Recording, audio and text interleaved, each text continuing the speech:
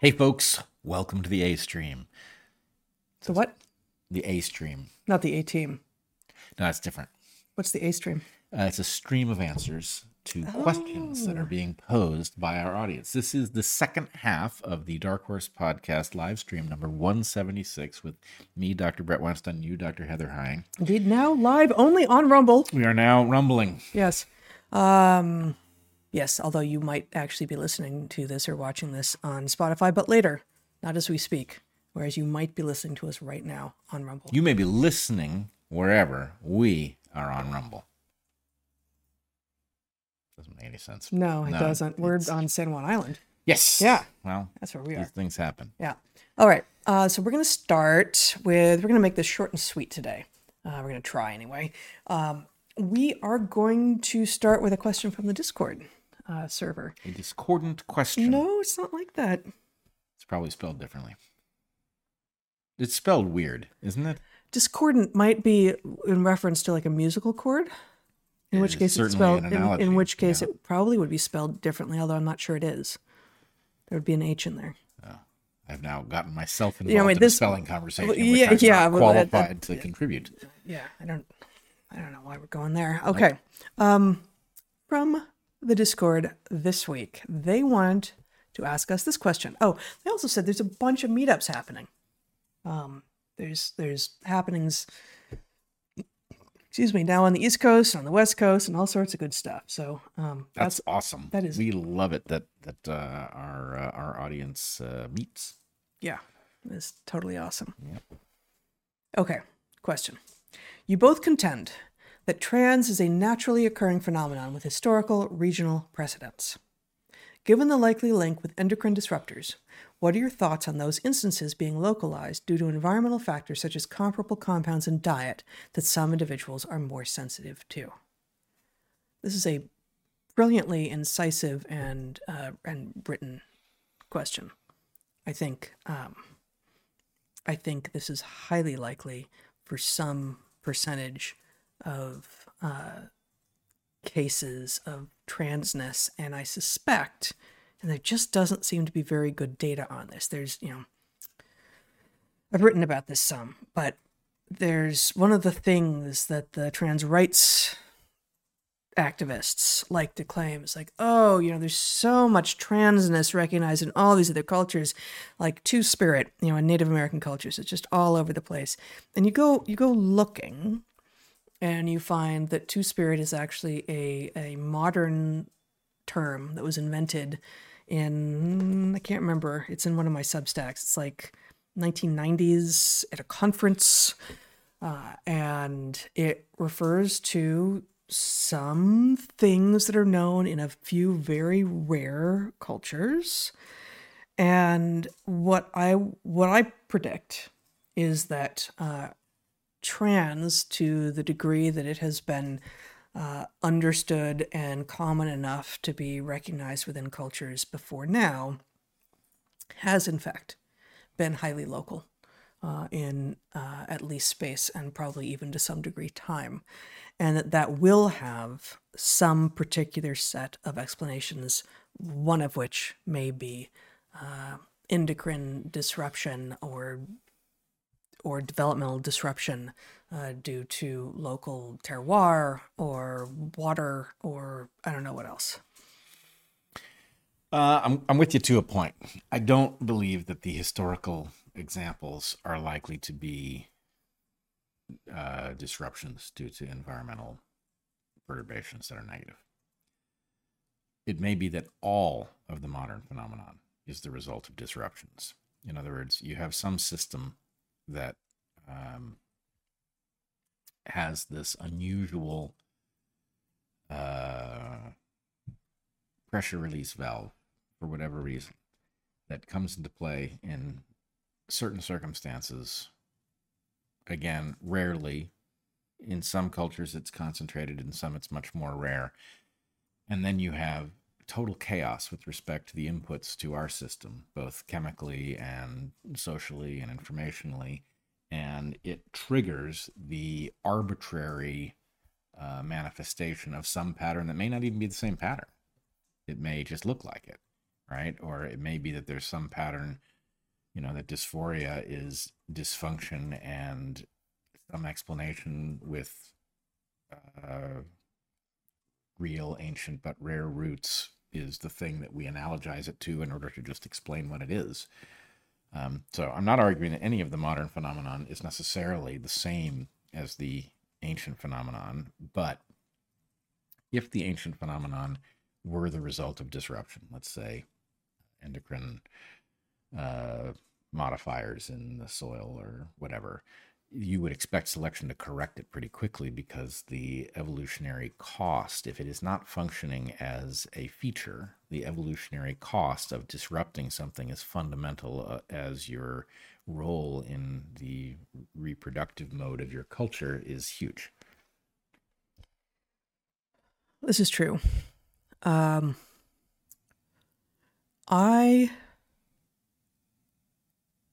mean, it may be that we're going to struggle over the word disruption here. Yep. That it seems to me that historic trans,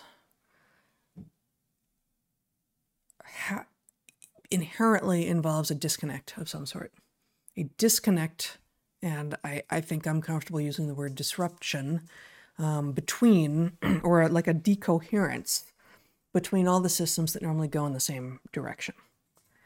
And, to the degree that we are mammals, and therefore we have a system of sex determination that is called genetic, although it's really chromosomal. So we have GSD, we have genetic sex determination, which in almost all mammals, except for the echidnas and the duck-billed platypus, involves 2 sex chromosomes. Everyone knows this. Birds have a separate evolution of genetic sex determination.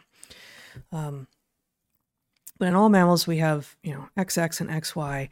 And it's not that XX is the definition of femaleness, right? That is the determination of what sex you are, right?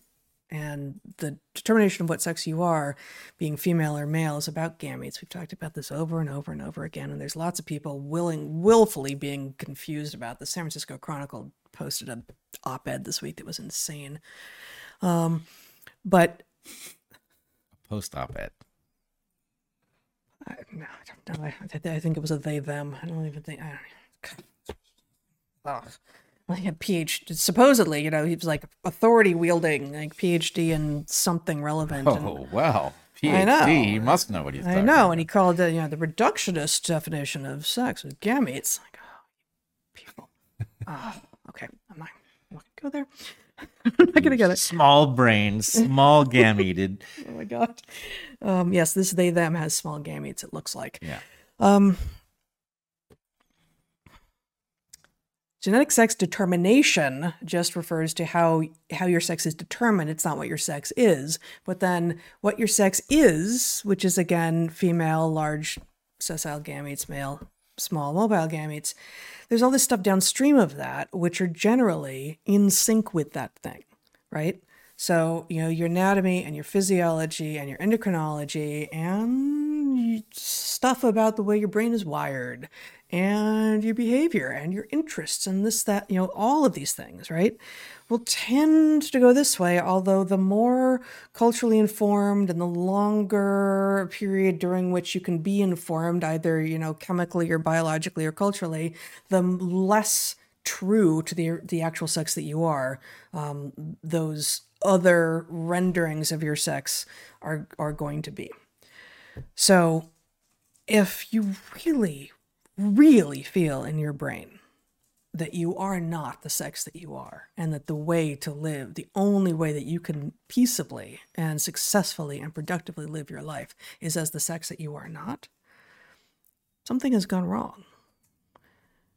And there, we have known a few such people, and they are living successfully, presenting to the world as the sex that they are not. But it isn't a system in which everything went smoothly. I disagree with this. I believe that we do have examples in which a culture has co-evolved with a whatever the physiological mechanism is, where we see coherence between these things, right? Where a culture between what things?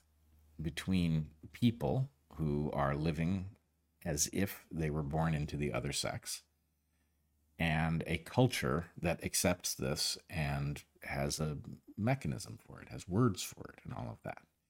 So to say that it is a dysfunction, I believe, is incorrect in those cases, which doesn't mean that the modern version isn't all a dysfunction. Well, the modern version is largely social contagion, which is different. Yeah. I don't think most of what's passing for trans right now is actually dysfunction at the same level. But I am no longer compelled. I would like to see the examples of those cultures, because those stories get trotted out without any background. And when I went looking most recently, I ended up in this like cauldron of two-spirit stuff, yeah, which is where a lot of it's lots of Native American cultures have this thing where there's like a role that you get to play, and it's it's not the role that you are, the sex you are, and I'm not telling you that I know that those things don't exist, that those cultures don't exist, but I have yet to find the anthropological or even compelling popular accounts of those other cultures. So my suspicion at this point, and you were saying in the first live stream that you apparently, Megan Kelly, is like just pushed to the edge. It's like, I'm not doing this anymore, right? So my suspicion at this point is that whenever I hear these stories, just like, oh, well, if you don't let your kid transition, he's going to kill himself. Like, stop that, right? Like, stop it. That's not okay. Yeah, and so I wonder about these stories, because as far as I can tell, they're not ever backed up with actual cultural evidence. Well, I don't think that's true. I think the thing you're talking about... do you know what cultures? The Kuna, for example. So I'm not claiming there are lots of... I mean, I've visited the Kuna. Maybe they keep it to themselves. Do they? I don't... Are you sure? We can dig. If your real point is there is no such thing that... You're talking about the Kuna in Panama. Yeah, that stands up to scrutiny, that would be interesting. I don't think it's the case. I think there are numerous cases. I don't think it is the case that all cultures have this, which is a claim that some make. Yeah, that's a weak... I don't think almost anyone makes that claim at this point. I think you are correctly detecting the amount of bullshit on this channel is huge. The amount of pressure to discover some sort of ancient legitimizing this, that, and the other is huge, right? And that correctly raises your skepticism. I think your skepticism is now that there is no such pattern until modernity, which I don't believe is correct. I believe we do have cases in which cultures have ancient, maybe trans is the wrong term. Well, so my position now is I've gone looking. I don't find it. It's now on... you in this case, or anyone else, like you now need to deliver the receipts. Like I've gone looking, I don't find it. So I am tired of taking on faith. Sure. Oh yeah. Oh well, of course there's the cults. Like that's a totally, nope. The default assumption is no, there are not, and therefore you have to provide the evidence. Okay, but I think it's a fair challenge. But I still think this doesn't go to let's say it's dysfunction. Okay. Let's say that there's no evidence for any historical whatever, okay? There still are people who are truly disrupted in this way, okay? Yes. Truly disrupted in this way because of something that happened to them developmentally, which presumably they did not choose. Yes. Okay? So those people are in a separate category from the people who are using of course this as an excuse to reorganize civilization. And this is why I insist on using the term true trans, although I antagonize some number of feminists and, people who are fighting for reality, who are saying there's nothing. I'm like, no, there are people who are honestly disrupted or not, who live their best lives presenting as the sex they are not. And when that is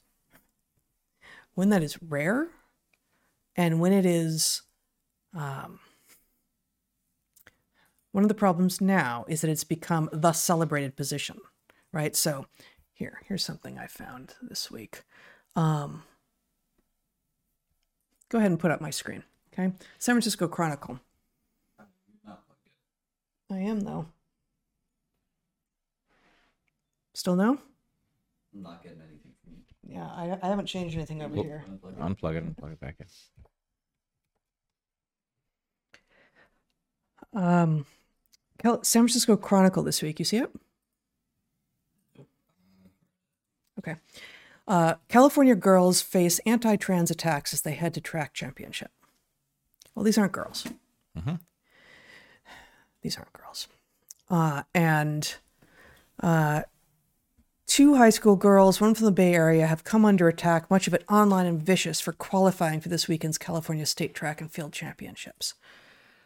Enough already. Enough. Not girls. No. And that was actually a different San Francisco Chronicle piece than I was intending to share. It's this one. I can see it now. Okay, so go ahead and show this. Pro wrestler Giselle Shaw ready to come out as trans. I'm taking my power back. Okay? Just check out the first paragraph on this piece. So this is from June 24th, 2022. Coming out as transgender as an adult? Never easy. Coming out as a transgender woman when you're someone with a public profile? Harder still. Coming out as a transgender athlete in 2022 in the United States in today's political climate? That's a test of strength that might intimidate any trans person coming to terms with the decision to come out, even during Pride season. Wrong, wrong, wrong. Bullshit across the fucking board, right? Of course. Like everything about this is reversed. This is a dude, a wrestler, who's declared himself a woman and now gets to beat up on women because that's what he's always wanted to do. And the San Francisco fucking Chronicle, sorry, but the San Francisco fucking Chronicle is celebrating him as doing this courageous and hard thing because now he has to beat up on women publicly. Well, but you know, What the hell? if his Like, authentic seriously. self is beating up on women, I mean, you certainly wouldn't want to prevent him from reaching his, I don't know, whatever. But So I mean, it's this reversal. right, of course. Like this has now become the thing that you do in order to increase your fame. Like in order to, and if you are a dude and you get to now be a trans woman, well, bonus to you because now you get to cheat your way to all sorts of top events. all right. But I know that's not got- I know that you don't approve of that. you've got a bunch of despicable parasites who are engaged in the most absurd and public act of misogyny conceivable, right? And they are parasitizing a group of people who actually do face something pretty rotten, Yes. right? And in my opinion, actually, a bunch of responsibility falls on people who are truly in this category to say, actually, those people aren't us, right? And they get attacked. They get pilloried. I know they do. 'Cause I know they do. I know. I know one person who has tried to do this, and she's attacked. Right. She's But totally I attacked. think, look, you and I have been attacked too.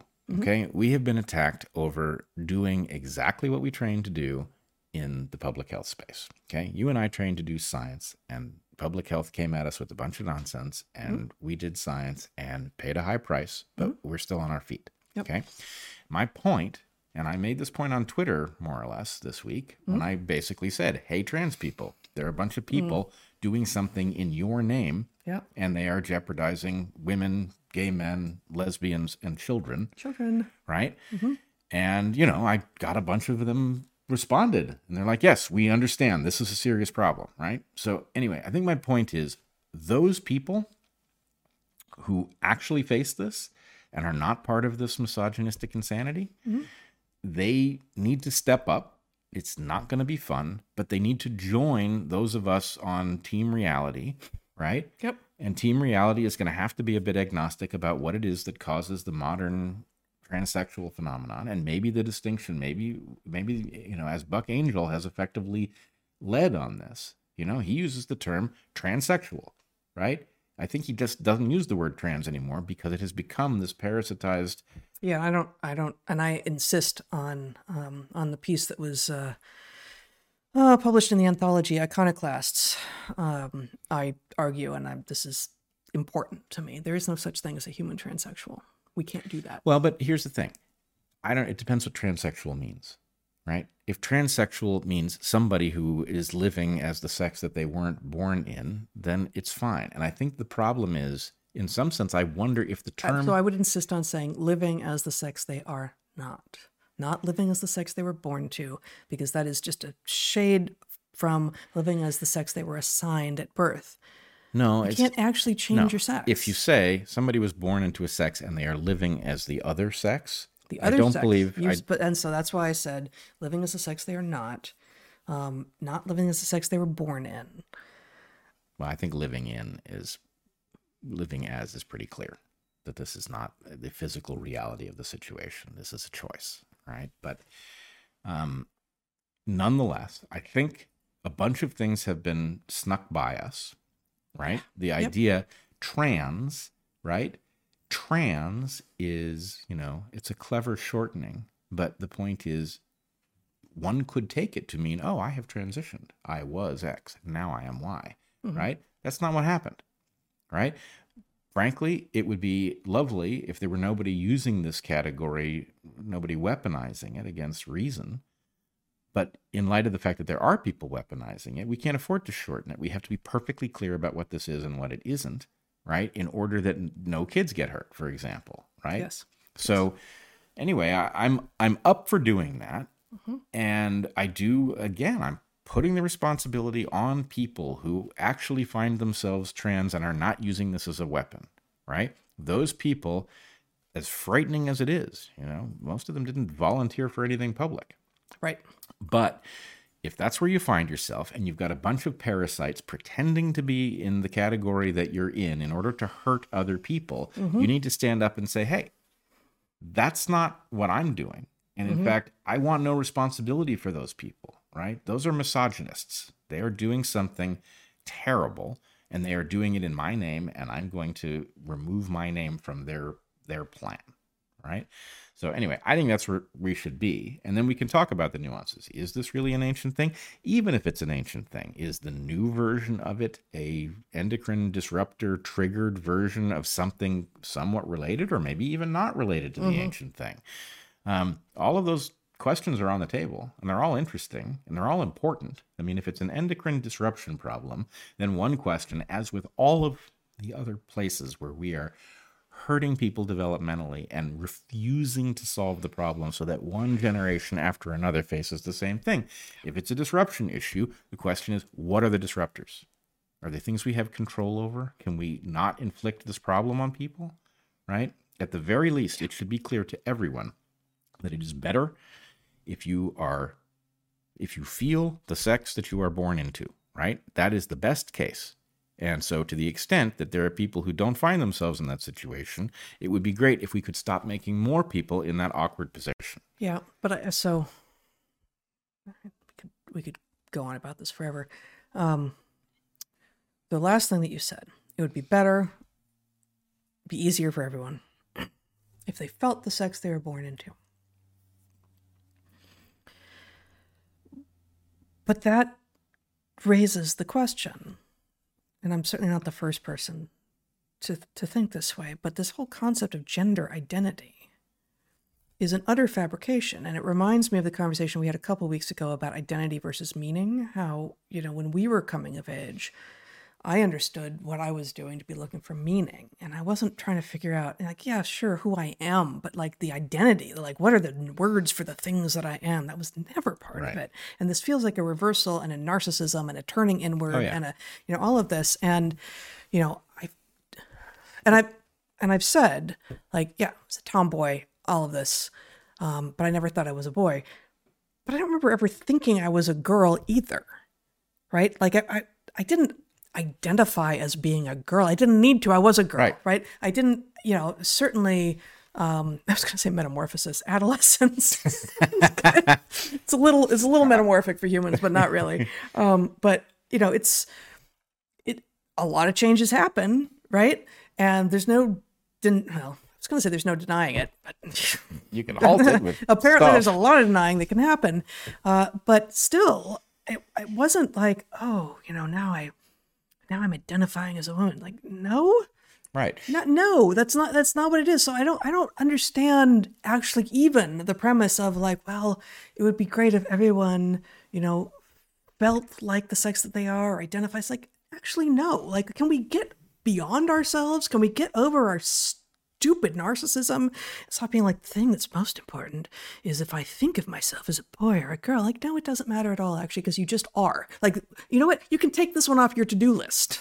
like that one you could just scratch right off, because it doesn't matter what you think you are. You just are a thing. Right. And like, get on with your life, and then you be you. Like be whatever you want to be. And if you've got the skills and the interests and they are stereotypically, traditionally the sex that you're not, who cares? It's okay. Like, we live in that world now. You can be any number of things no matter what sex you are. Spending time thinking about, oh, well, what do I feel like? It matters not a bit. Not a bit and it shouldn't matter to anyone. And it's a waste of everyone's time who's being dragged into this, and it's destroying people. Okay. Like, also. I agree with that. I do think they should take it off their to-do list. I agree, and it's a great line, by the way. I would also point out that we have done work, which is probably for the best, but was certainly dangerous, where we have taken all of the normal constraints around what your sex is supposed to do in the world and thrown them out, right? There's only a few of these things that remain, right? So what that means is, if you weren't comfortable with the role that was being inflicted on you as that was viewed in 1850, good news, right? The constraints are almost entirely gone. So whatever it is that you couldn't live with in 1850, you could probably live with now, because you're welcome to do pretty much whatever you want, right? So there should be a lot less of this, because the dysphoria that comes from, but I want to do, I want to work in the mill and I'm a girl, right? I don't want to have to pretend to be a man in order to do the creative work that I am passionate about doing. Great news. You don't have to. Great. You don't need a pen name. You can write under your own name. You can work at the mill. You can do almost whatever you want, right? So that's great. And it should reduce the number of people who can't stand the constraints of the role they're born into, because there are very few. Yeah. That said, there aren't zero. Yeah, that's right? true. There aren't zero. And so all I'm saying and that's, is... also, if you're 5'6", you're not going to the NBA. Right? Like, Oh, right. There's some things that are true about you that are going to limit what you can do in life. Right. Get used to it. But they are very... Let's suppose that you can't live with the fact that you're not a platypus, duck-billed or otherwise. I mean, the trans speciesists are out there. They are. Of course they are. And the furry thing is out there, right? Which is, of course, a weird sexual fetish thing. Maybe it's something beyond that. Maybe it isn't. But, but the point is, look, there's a lot of people stuck with constraints, whether it's you're 5'5" and not going to the NBA, or I just want to be a monetary. Bad I just roll want of to the lay dice. eggs and have a bill. Right. Have a bill and swim around and burrow into the bank, right? Poisonous. Spurs. Spurs, right. The whole thing, right? So the point is, look, I mean, I feel that I'm not an earthling. There are planets. I feel the same way about you sometimes. Stepped into that one, didn't I? But the point is, look, you're stuck with nothing but constraints. And mostly we don't rail against them, right? And in this case, the railing against them is, maybe partly based on some ancient stuff, and partly based on the fact that, there are people who are unhappy with their physiology. Well, we just happen to have a medical science company, and we could come up with some stuff and some science, and we've got a whole month for them. It's Pharma Homecoming Month. Oh, God. So, Zachary, who is glad that you're not a platypus, because he wouldn't exist if you were. Right. Wanted someone to say. Well, it was from a few minutes ago when you were talking, Mom. I don't believe I said this on the podcast last week. I think I only said it to you separately. But as someone who's recently been in school, in the school system now, it is like I didn't realize that this was not normal or this didn't make sense, but everything in schooling now is about identity. Like, it's all administrators and teachers are always talking about, like, these are the years that you're discovering who you are, and here's how we're going to help you do that. And none of it's about, like, learn skills, you're in school, learn skills and improve yourself as a person and build yourself into someone who you should be proud of, right? It's all like, discover who you are, discover your identity. There's the identity must have been said, like, in every classroom every day, which I didn't realize wasn't normal. But And this was a super fancy school too. oh yeah, no, they should have known better. They didn't. But just going off of what you were saying about identity now and when you were growing up, this is everywhere, and I didn't realize that was abnormal. Certainly no one else did. So Yeah, you're swimming in the identity waters. I think Paul Simon nailed this one in, what would it be, 1973? Which song are we? What? Kodachrome. When I think back on all the crap I learned in high school, it's a wonder I can think at all. Always loved that line. That's really good. Yeah. Yeah. Yeah. That's great. All right. Okay. Question. Yes. This is the A stream, after all. We're going to need the cues in order to get to the stream of A's. We've only got one A, and that is not a stream. No. Well, it was good, actually. We could probably stop there, and we're not going to. We're going to get to some of your questions here. Some of the rest of your questions. Please discuss your recent promotional video. Specifically, was Bret's Are You Ready to Rumble completely unscripted, and was Heather's reaction truly spontaneous? I can only answer my part of that. I had no idea that was coming. And as soon as he said it, it's like, oh, obviously, but no, I had no idea that was coming. And the whole thing, like this, the part that was scripted was like, the script was good, but the whole thing was a little bit like automaton, like not great. But that line at the end, yeah, totally took me by surprise. Well, yeah, it was spontaneous. And I think what made it so funny was that we were kind of dealing with a cobbled together situation here. And, we... Like reading? Yes, we were reading somewhere that's not near the camera. And so it was all very stilted. And Heather and I were both feeling like, oh, we're getting close to the end of the script. All we got to do is not fuck it up, and we're going to get to the end of the script. And then we both knew we had gotten there, and I went one step farther, and it came Thank apart. God. We're But done. anyway, but yes, it was spontaneous. Yeah. Yep. You have something to add?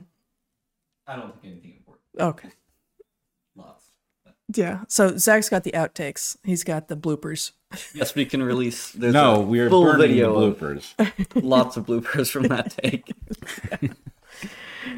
Okay. What do you think about using steroids? I was recently prescribed methylprednisone, and after looking at it closely, decided not to use it. Yeah, I assume that methylprednisone is the same thing that we have had in the past that we just have called prednisone. Back a long time ago, both you and I had been on prednisone when we had bad cases of poison oak. And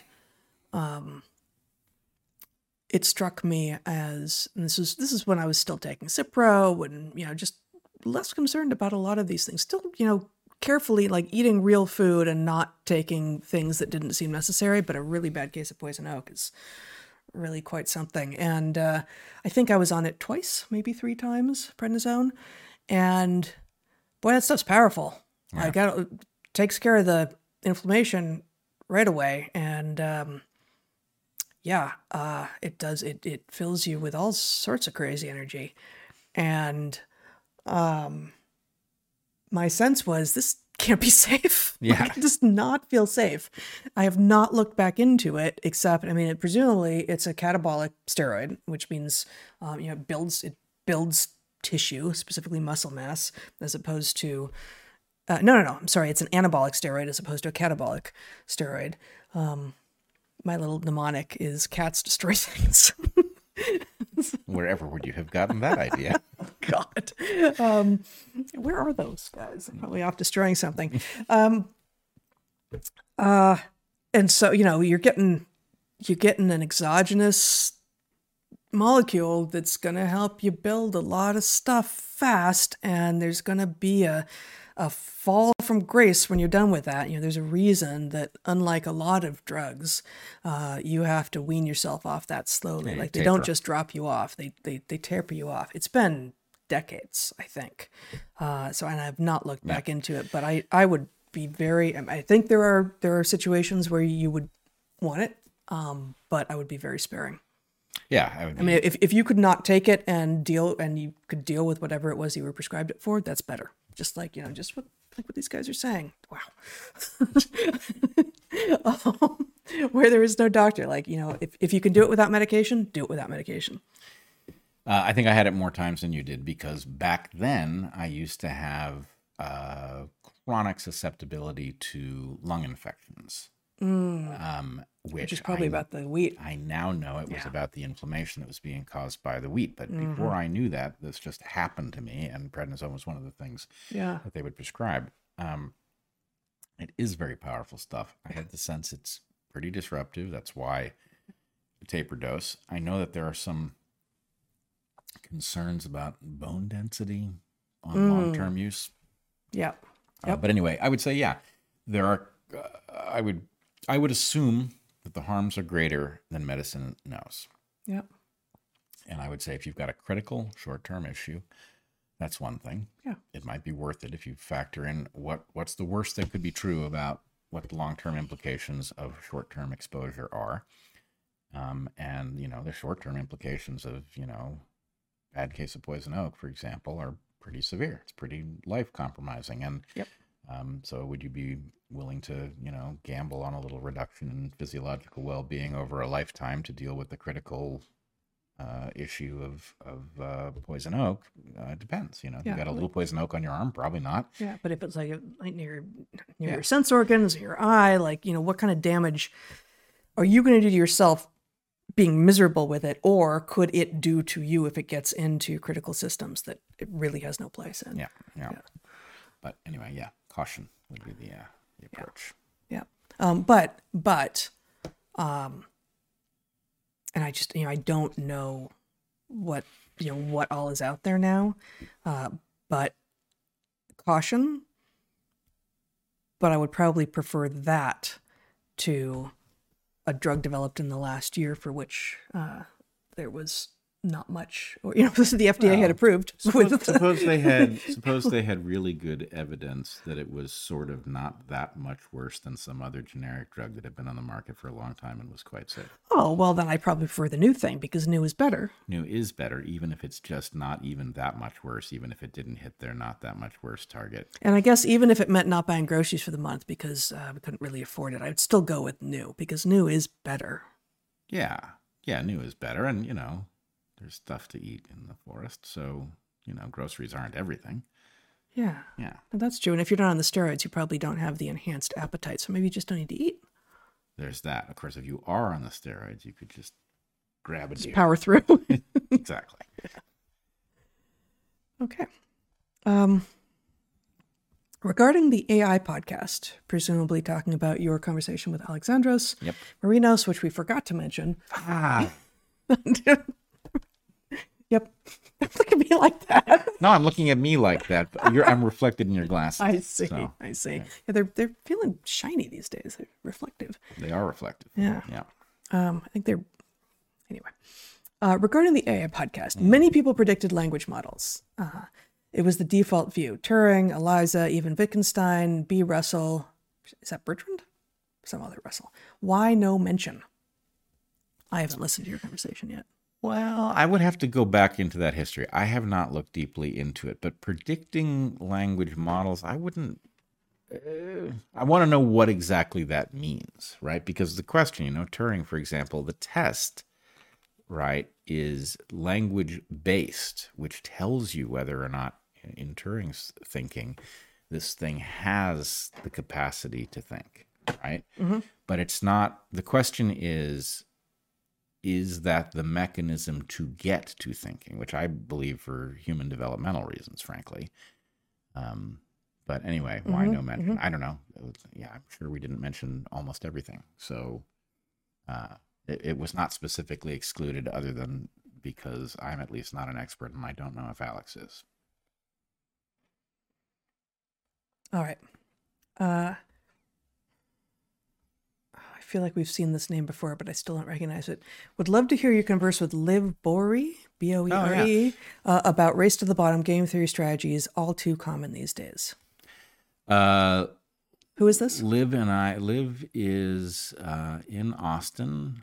We have been online mutual friends for a long time. I met her a few months back, maybe 6 months back. Can't remember why I was in Austin, but for some reason. But in any case, she and I have a memorandum of understanding level agreement that we are going to have a discussion, though nothing is on the calendar. So anyway, a discussion will happen. I don't know if it'll be on that topic or not. But yeah, memoranda of understandings are famously under-impressive. And not for you in particular. I'm just saying in general. It's like, oh, yeah, we got this MOU, and it's definitely got some words on it. It's definitely, yeah, no, I'm thinking your kids, I doubt that's even true. Oh yeah, there ain't nothing written. Right. No, my point was just simply where are you? If I said, oh yeah, we're doing a podcast, it's like, oh, when is that? Well, there's nothing on the calendar, but we have agreed that it's a good idea, so it will happen. Okay. But we haven't put it on the calendar yet. Anyway, I will bump it up the priority list because I think it's a good idea. This one doesn't appear to be in English. I don't know. Do you have glasses? I do have. I'm going to try to read this, but it mostly doesn't have spaces. So, carbapenem resistant Pseudomonas. Pseudomonas I recognize as a genus name. Carbapenem resistant Pseudomonas. Aerogynos ampersand CR Enterobacterialis. Enterobacterialis, again, I think is a genus name. Plasmid epidemics, question mark? Mm-hmm. That's so English. I'm looking at it too.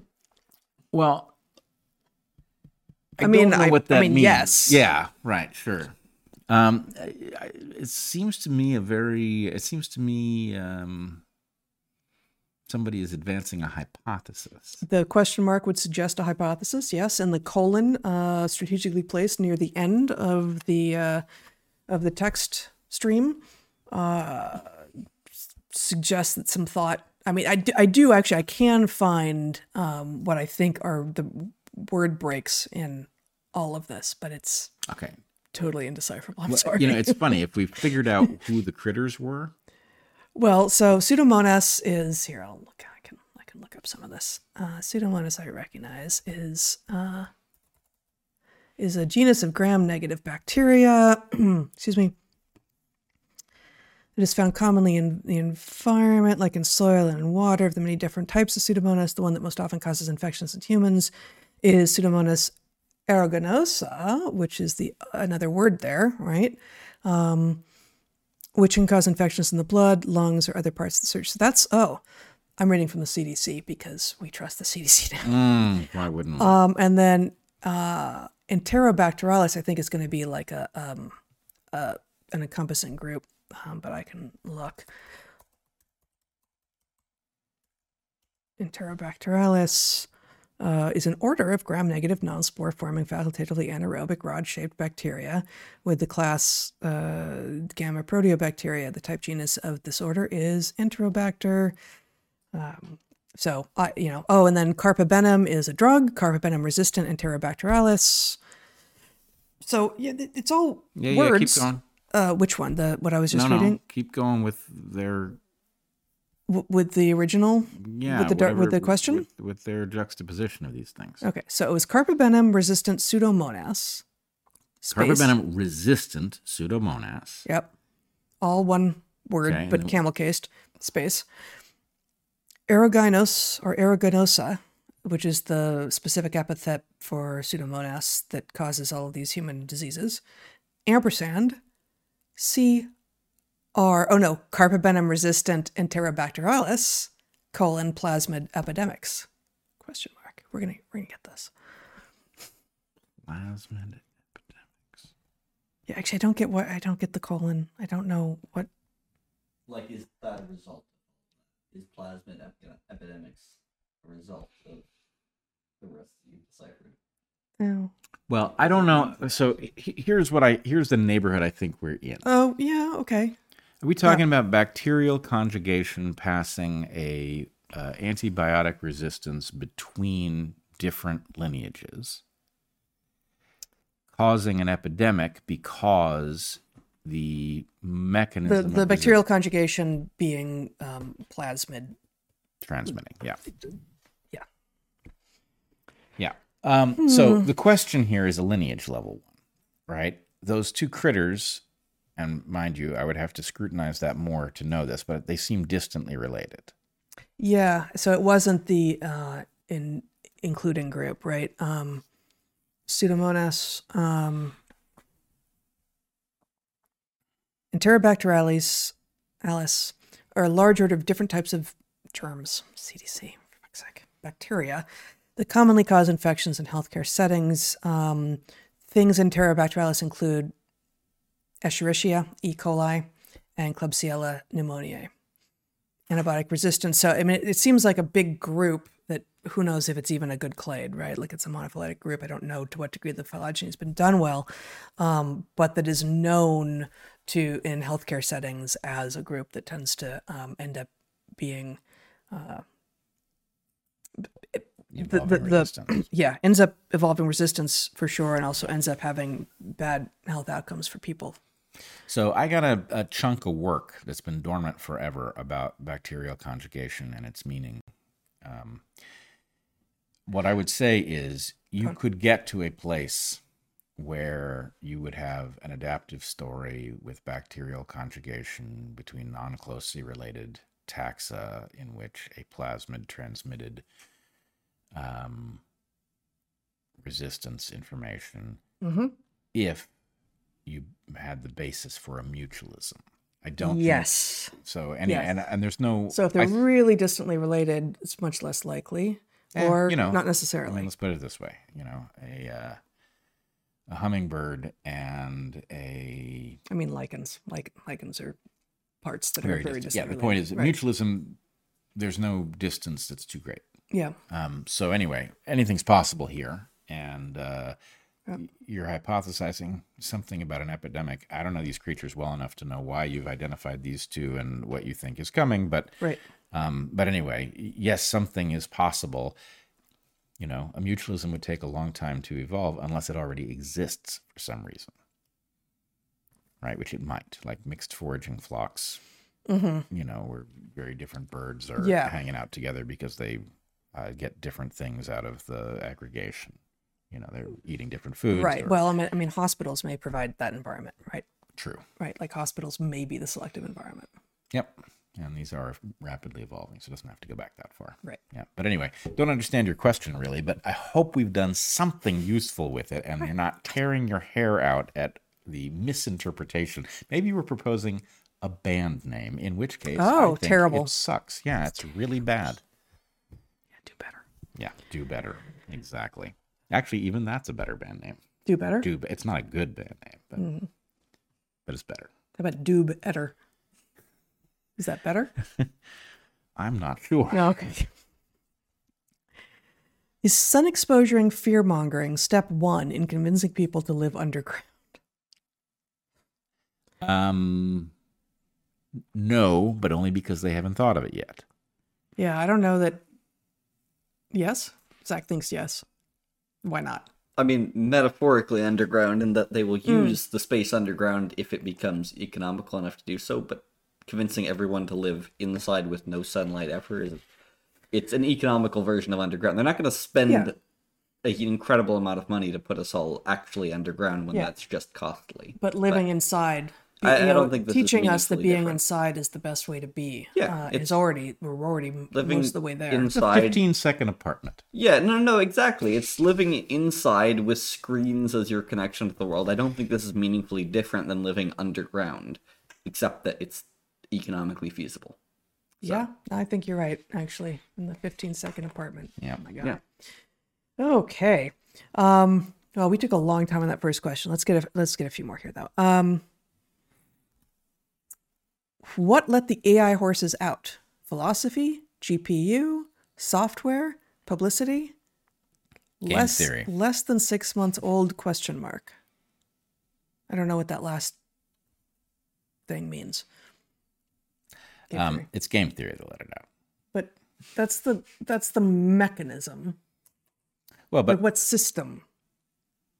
well, No, maybe that's an answer. I think the answer is Maybe that's an answer. all of the ones that weren't let out weren't let out. We're talking about the one that was, and so the point is there's a Okay, so it's game theory plus anthropic principle at some level. yeah. AI anthropic. It's the collective. It's anthropic. It's a collective action problem Okay. that you could have spotted, a million miles off. And in fact, it was spotted a million miles off. And lots of people were like, "Oh God, do you know what's coming? We better do something about that." And in fact, OpenAI was one of the things they tried to do. Mm. So, irony of ironies, it was one of the solutions that caused this to happen. Mm-hmm.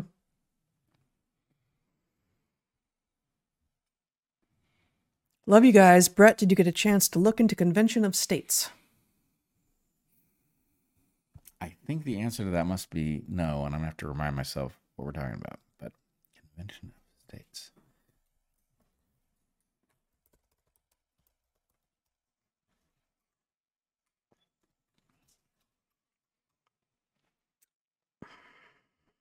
Convention of States Action. National movement to call a convention under Article 5 of the United States Constitution, restricted to proposing amendments that will impose fiscal restraints on the federal government, limit its power and jurisdiction, and impose term limits on its officials and members of Congress. Well, Why call an Article 5 convention? Simple to bring power back to the states and the people where it belongs. yeah, I mean, this is one of a number first of bluff. radical proposals. Mhm. I wonder if it doesn't do more harm than good, if it does not open a door we don't want to open. And mind you, I get the problem, Yeah. There's so many there's so many people trying so many things, and that is great news. And the drawback of it is that on this sort of topic where you I mostly say not my thing. So you're mostly getting it. It's just too many things to assess, and that's that's part of the problem. It's well, this one might be, but every one of them demands a deep dive, and there's no time to do a deep dive on. Well, I mean, I have a more specific critique here. Of this particular one. Based on seeing it at this distance for that period of time, which is, look, you've got malignant government, okay? Do you want to starve malignant government? Yes, absolutely. Is that a solution to the problem? No, because you need good governance. Are the states a solution to that problem? Well, now you've got a collective action problem between the states, which may be preferable to malignant federal government. In fact, it is preferable, but it's not a full solution. And so by opening up this mechanism, A, is it plausible that you will open this mechanism? I doubt it. B, if you do open this mechanism, will something commandeer your process and cause something even worse to emerge? That's a possibility you need to consider. But C, we need the overarching problem. We need the 2.0 thing, and this is not the 2.0 thing. This is stepping back from the 1.0 thing, which, again, is it's using game A mechanisms to fix game A, as opposed to trying to launch game B. Not only is it using game A mechanisms, but it is basically a defederalizing program, right? Now, here would be my point. You do need to decentralize, but you don't want to go to the defederalizing mode. You want to obsolete the federal mode with something that actually leverages the new technology to decentralize. And I will just say, if you're with me so far, then keep your eye on DarkHorse. There's something coming your way that I think you will find fascinating. All right. Leave it there then.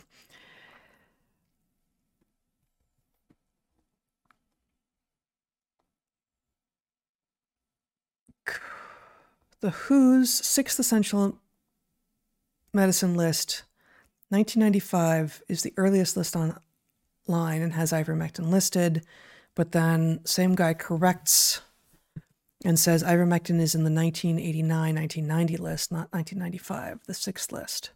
So would have already been on the WHO's list at the point that this book was being recommended by the WHO. Nice. Very good. And thank you for that information. Yeah. And excellent job finding the camera rather than just showing it to the bookshelf. I feel like the bookshelf deserves to see books. I mean, I'm sure that does seem to be its interest. If otherwise, it's only getting to see the spines constantly. You know, Oh, right. see, I still can't do it. You know, this is what the bookshelf gets to see. So the Boring. bookshelf Yeah, wants to see the covers of books. exactly. You just don't care about bookshelves. Not as much as I might. Okay, 2 more questions, then we'll stop.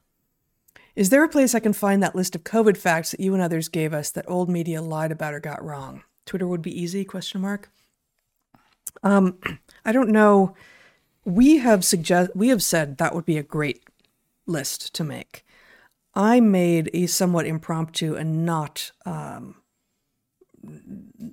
attempting to be exhaustive at all list on my Substack a while back, which I can find probably quickly and show once I find it. Oh yeah, it's apparently we're the bad guys. So you can show my screen here, Zach. Back end of February of this year. But it's not exhaustive at all. And I was really just like going through like, well, what do we talk about? So like all of these bullet points, masks, lockdowns, physical distancing, keeping people inside, vitamin D, dark skin, obesity, on and on and on. But it's not exhaustive.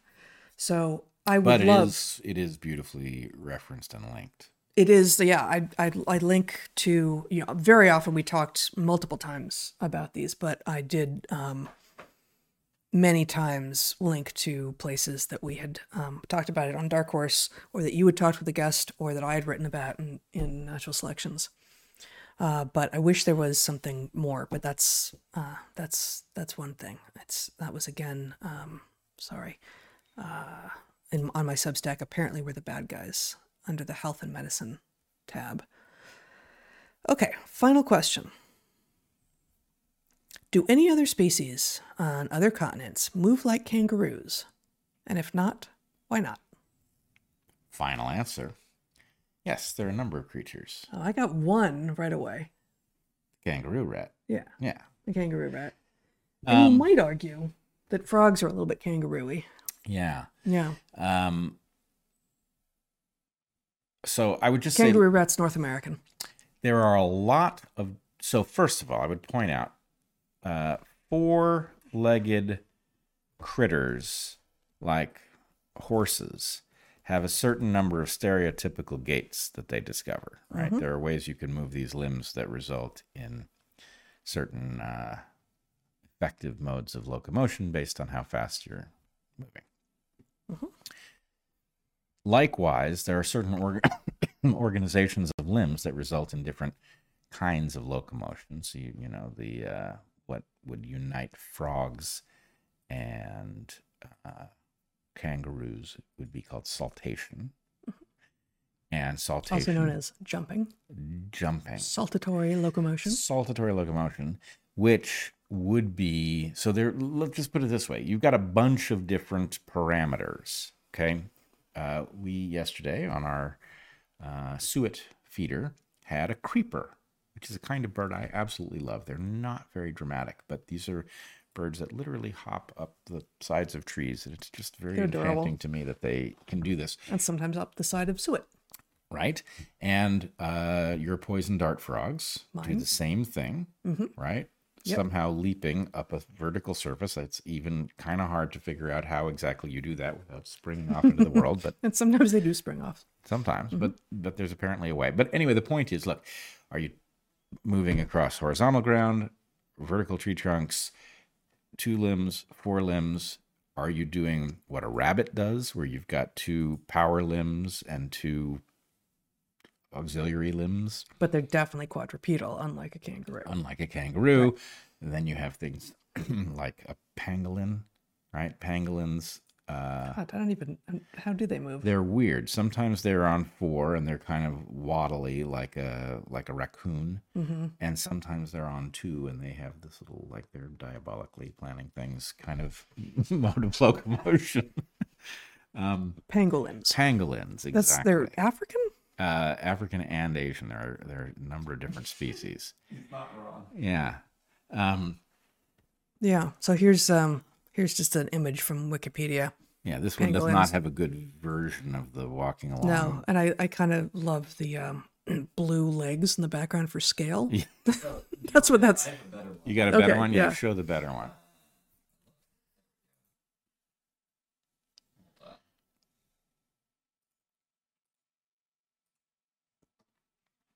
So far, it's great.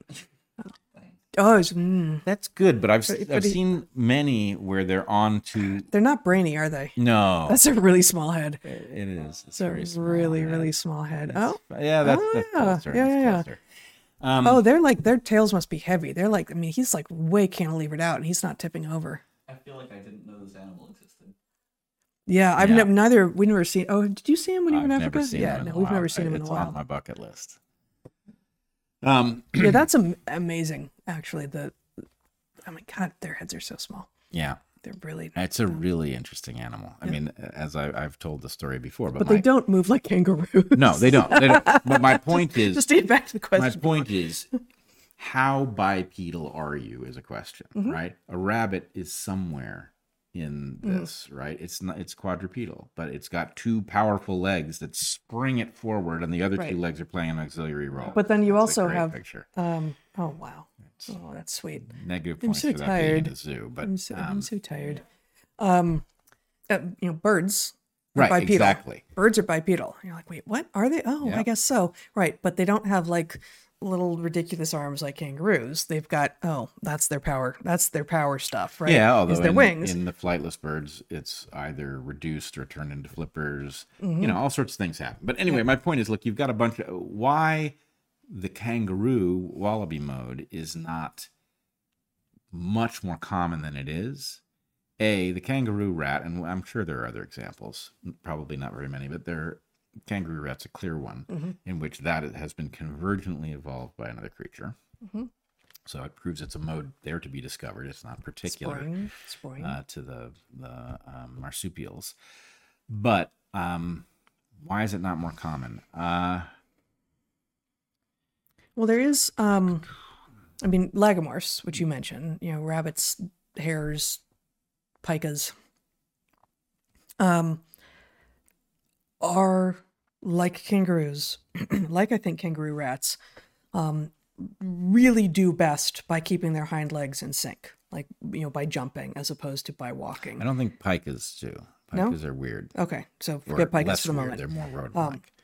And like frogs also like really do best by jumping, the saltatory locomotion, as you say. And when you see, I've spent a lot more time watching frogs walk than I've spent up close watching any of these other organisms walk.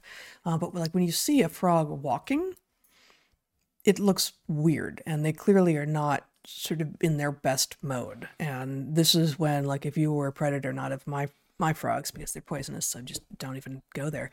But like that's when you would pick them off, because they're like awkwardly going like, well, how do I like this one and then that one? Like, what even am I supposed to do? It's like if you told us, now you just got to hop everywhere all the time with your legs in sync with one another. It's like, well, I'm going to fall on my face a certain amount, right? I'm going to forget and then try to do the other thing. And then, I don't know what happens. I'm struck down by God or something. How did God get into this conversation? Frogs. Oh, right. Frogs, deity. Got it. Yeah. Yeah. I knew you would understand. Yes. So it's a tough way to move around, because the fact is that a landscape often isn't actually perfectly made for 2 feet to be exactly landing right next to each other. Yeah. And so the saltatory locomotion is harder, and so presumably requires a particular kind of thing. Although, kangaroos aren't all that many places. Kangaroo rats aren't all that many places. Frogs are everywhere. Frogs aren't Arctic, but they get everywhere. On the other hand, One of the big clades frogs is tree frogs, and so they're also climbing. And the hopping, they have such a big leap, much larger than a kangaroo, I think, per body length, that they can sort of get themselves out of whatever ridiculous terrain they're in more quickly. I don't know. Yeah. My instinct says that there's something. A lot of the trick with a macropod, a kangaroo, is the balance of the tail, right? So That's true. It requires this big meaty tail, Mhm. which, you see that in Tyrannosaurus too, the big balancing tail. And the pangolins look like. Yeah. Mhm. And the other thing is, Whereas not with the kangaroo rats. right. Well, there's an allometry issue here, Yes. which is doing this at the scale of a kangaroo rat is much easier than doing it at the scale of a kangaroo. And there aren't any giant frogs either. That is true too. And never were. I mean, there's some kind of sizable frogs, but the big amphibians were manders, salamanders. Yeah, there's still a few of those. Mm-hmm. But anyway, the trick with the macropods, the kangaroos and the wallabies, is that a lot of the energy is stored in an elastic form from one In thing the to Achilles. right. And so Yeah. my guess is that's not all that easy to accomplish. Yeah. Design-wise, that there are a lot of ways that Yeah. you can, break yourself with a particularly bad leap. Mm-hmm. And so anyway, you've got a clade that figured it out. Maybe it innovated its way through that problem in some way that if we asked a physiologist who specialized on them, they could maybe tell us. But that you need an innovation to solve a problem before this becomes a mode that evolution can explore, would be my guess. And it's very different in a kangaroo rat, which is so small that problem is much easier to solve. Yeah. Yep. Cool.